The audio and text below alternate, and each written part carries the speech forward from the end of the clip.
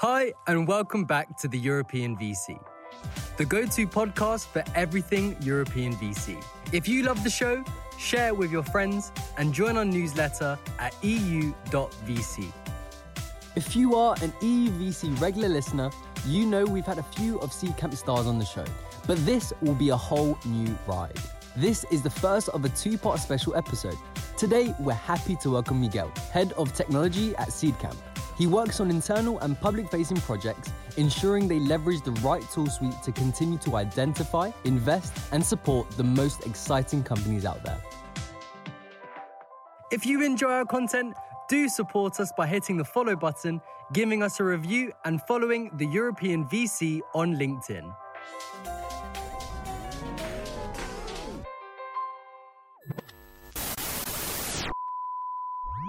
Welcome to the European VC. Today, we are interviewing and welcoming Miguel because he's Portuguese and I only like Portuguese people. I'm kidding, because Miguel is an absolute master in tech, specifically the VC tech stack, and he's working with our good friends over at Seedcamp and been helping them with their tech stack and their tech, generally speaking, for some time. Miguel, welcome to the show. Before we deep dive into the nerdy, geeky topics that us engineers love, and Andreas will have to deal with it because he's not one of us, give us a quick backstory of who's Miguel, how did you come to be where you are? Hey guys, thank you very much for having me. So I'm Miguel. I've been at Seedcamp for a bit over 8 years now, and I'm essentially responsible for the whole tech stack. And it's a very horizontal role, which is great and is exactly what I'm good at. Took me a long time to accept that essentially what I'm good at is being quite good at a lot of shit versus being amazing at this only one thing, right? I love that. But that is true, right? And that's very useful for the role and the size of the company we're at. Because what that translates to is I can speak with everyone on the fund and understand them by now, especially after this long. So yeah, before Seedcamp, I was working on my own projects for about 2.5 years, nearly 3. One that I don't think you guys know about was a nail art community. So in the beauty industry, I had one of the largest nail art websites in the world, like 1.2 or 1.3 million visitors a year. And another project was a mashup of... And to our audience, they can't see this, but Miguel is sitting here holding up his fingers, showing us his beautiful nail art. No, he's not.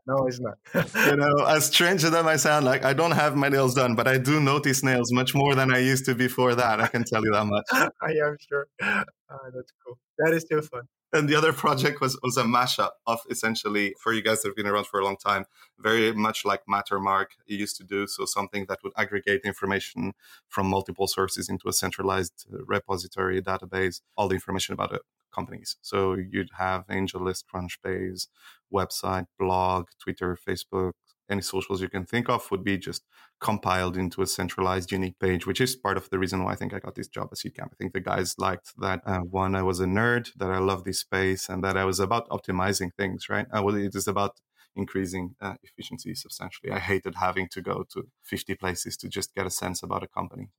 I need to ask you, was that then an acqui-hire and that's what you're using now? Or was that, okay, this guy got talent, but that product, maybe not? No, it was not an acqui-hire. We did use it, I think, in the beginning for a bit. Then it just ended up dying out, right? I didn't have time to manage it, to be fair, to keep it up to date. And some of the APIs that back then were very open have evolved to be more like walled gardens, let's put it that way. We've had quite a few of your colleagues from Seedcamp on the pods, and aside from the fact that Seedcamp is probably one of the best known brands in Europe, I guess all our listeners know a lot about it, but what would be cool is to hear like this parallel between the growth of Seedcamp, right? Seedcamp is a different beast today than it was when you joined, but also your role in kind of what your focus has been in facilitating that growth journey of Seedcamp. I'd love to hear kind of the broad strokes, and then we can kind of deep dive into But let's for sure start with your story, right? Just because I think that you have a pretty mesmerizing story that people would be So feel free to dive deeper as well on that part. I think it's really cool. Yeah, so I joined Seedcamp, like I said, like 8 years ago. And Seedcamp was very similar in many ways, but also very different in quite a few ways. I think when I joined, we had invested in 120, 130 companies.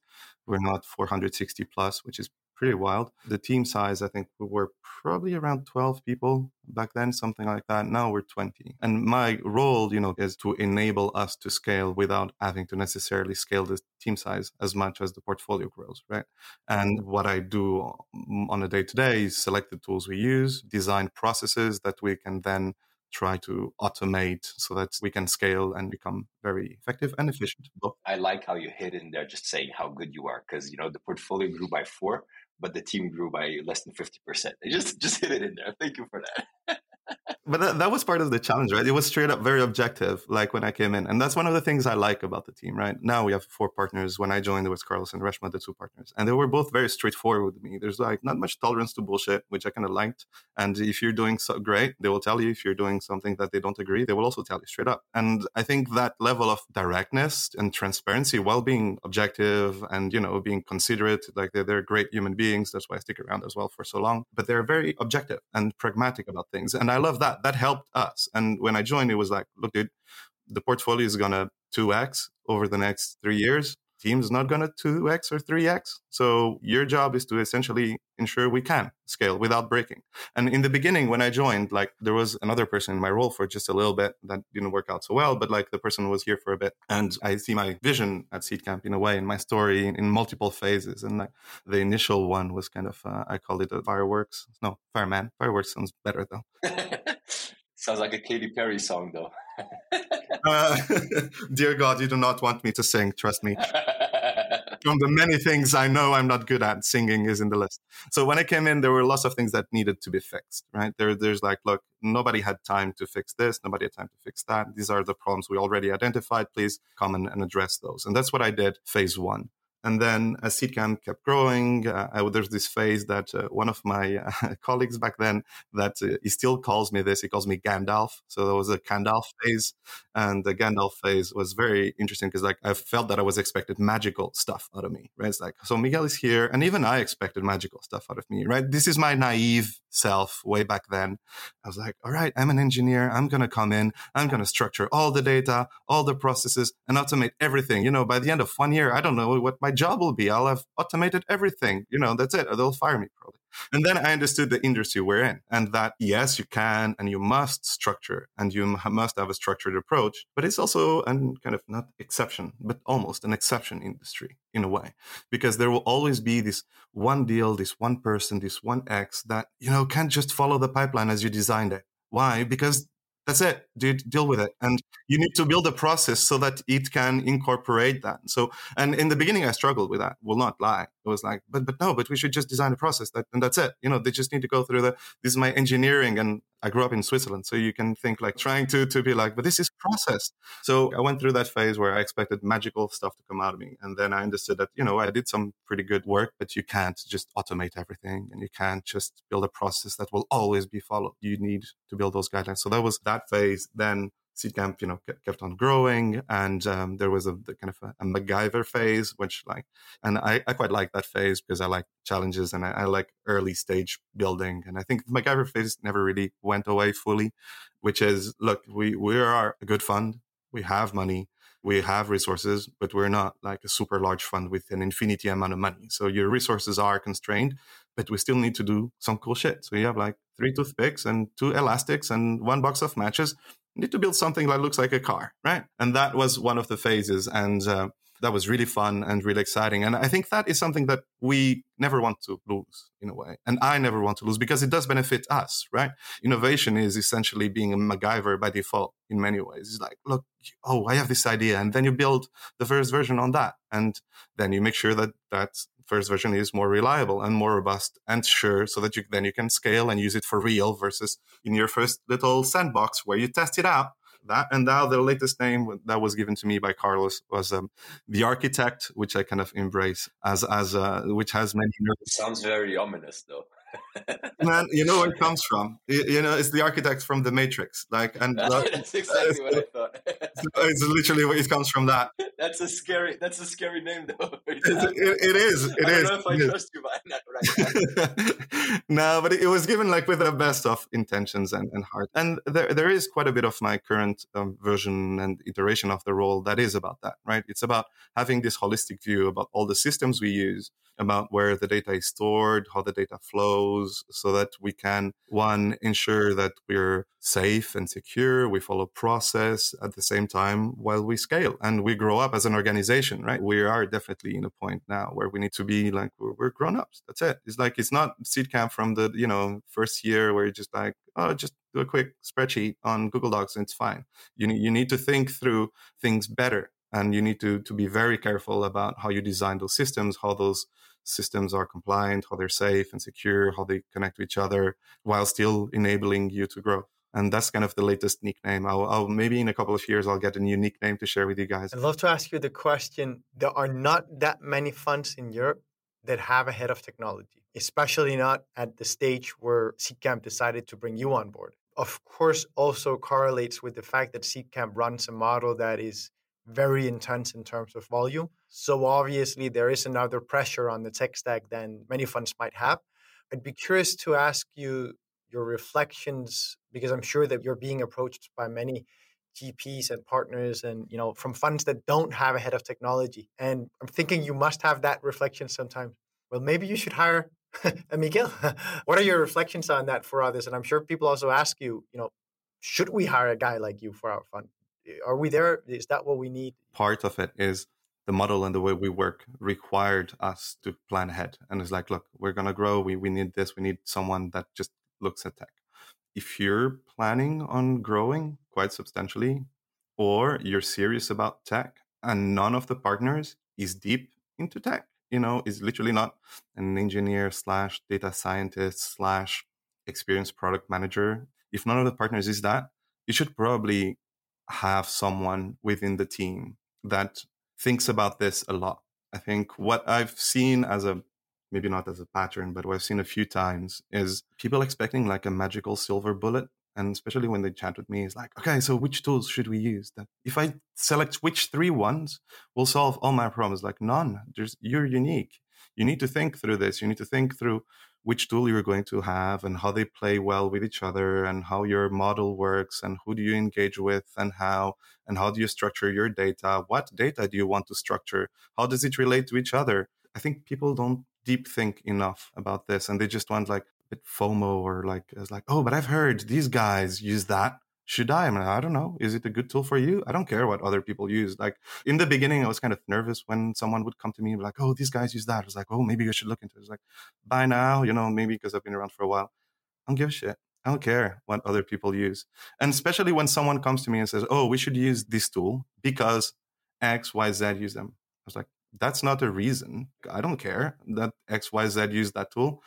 I care if it fits us. Does it fit our needs? Does it fit our story? Does it fit our methods of operating? Does this speak with the tools that we already use and we're unwilling to move away, right? Does the data connect to each other or we're creating a new information silo?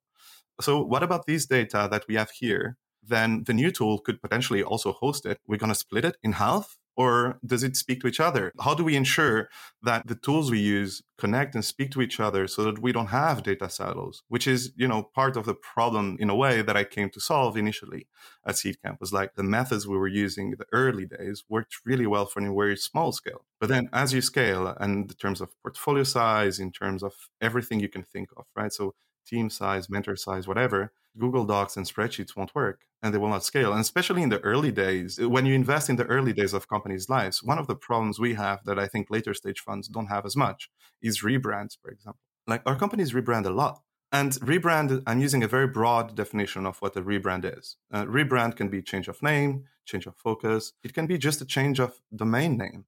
If you have 5 spreadsheets that aren't connected to each other, and in 5 spreadsheets, they all have a different company name, and then you don't know, what the feedback for one and who attended which event, because in this, they're called X.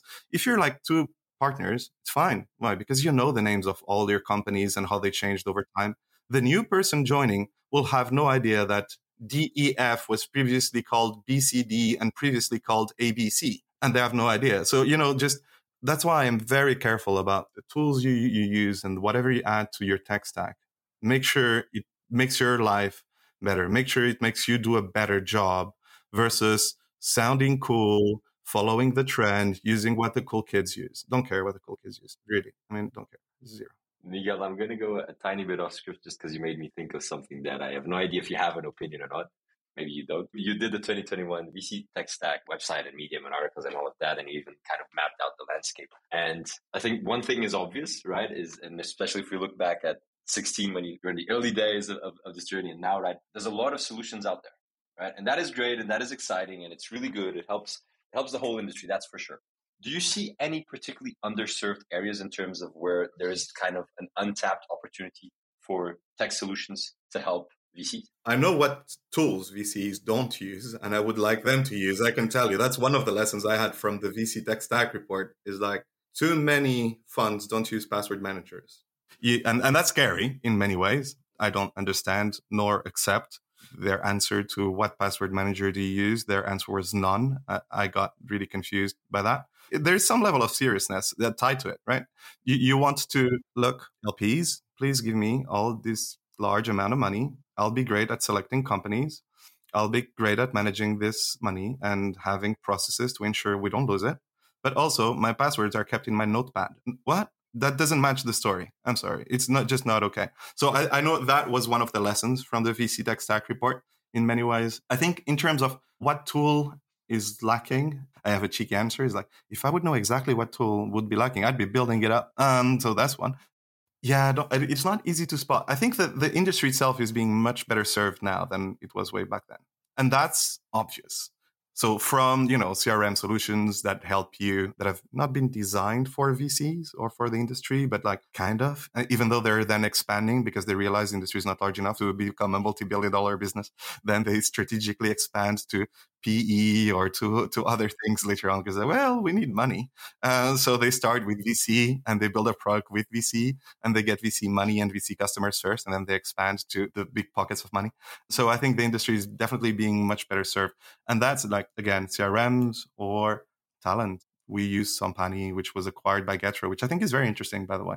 I think not only you have tools that were built and designed for this industry, you have now, to some extent, seen some level of industry and market consolidation already, in some of the parts of it. And I think that's really cool. And that shows that the industry is evolving. Before you didn't have tools. Now you have tools and now they're consolidating because they have too many. And that's usually probably, I'm not an economist, but I would say it's probably a good sign to see this evolution. I'd love to ask you before we go into common misconceptions around the VC tech stack. There are so many offerings, as you just said, for different parts of the VC tech stack. Are there any places where you'd say, this is where I am using X, which people don't think about at all? One of these places where, if, for an example, you use Salesforce instead of Affinity to do your CRM, or something like that, where you're doing something where people would be like, that is interesting. I never thought about that. Or as you just said with the password manager, you're actually right. We should add a password manager to our our business. Could you bring something in that would be a bit surprising to people? Now, not so much. But I can tell you that in the past, using Airtable as the main database, which we use, Airtable is like one of our main core tools, was not necessarily seen as a good thing for a while. And people were like, oh, why are you using that? Why don't you use all these other cool tools that everybody uses? Like, doesn't suit us. And then, people would like, that would be the end of the conversation. It was a really short conversation. And they were like, but why not? And then I would expand and explain, because Airtable, as a relational database that it is, allows you to essentially have all your data connected to each other and in sync all the time. And that for us was something that we, as we were scaling, was very, very useful.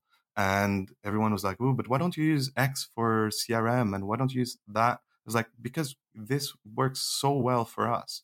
We have an holistic view about how we engage with our companies that would be really hard to replicate anywhere else outside Airtable, unless we would have much more resources, much more money, essentially, to build a custom tech solution. Why? Because having it connected there allows us to understand how we interacted with that company for years. Like, how did we help them out? How did we come to be? Then we engage. Did we contact them? Who do we know there? Which events did they show up? And that's all. Like literally having that generalistic view is much more valuable. And building that data set, building that proprietary data set that we have that shows us how we engage, how we operate, how we support the founders, the things that worked, the things that didn't work, and all our little pilots and everything, having that structured allows us to evolve. And building that data set is kind of the base layer step, probably not one, but like 1 point something of becoming data-driven. You know, the whole data-driven VC, I think, is used very magically. Like all startups have AI, right? There's like, everyone is a data-driven VC now. Us building that data set and building that database of proprietary information about how we help our founders and about what went well and what didn't for years, that data set is worth like a lot of money. And this is not things you can get externally, right? This is not, but you cannot connect to other amazing data sources. You know, I will not name any because there are amazing external data sources, but you cannot get that from anything external. It's only internal. And we use it a lot. We have so many automations. I can't even remember. We had 150 plus automations running in multiple systems. I will not become very nerdy and drill down onto which systems we use for which types of automations and why this one is better than that. That could in itself be an entire podcast episode of me. To our audience who are interested in that, we are hosting a paid session with Miguel where he'll teach you to build his tech stack. Join us for the next episode for misconceptions about the VC tech stack and Miguel's top tips for emerging VCs building their tech stack. Thank you for listening to this episode of the European VC, the go-to podcast for everything European VC. If you love the show, share it with your friends and join our newsletter at eu.vc.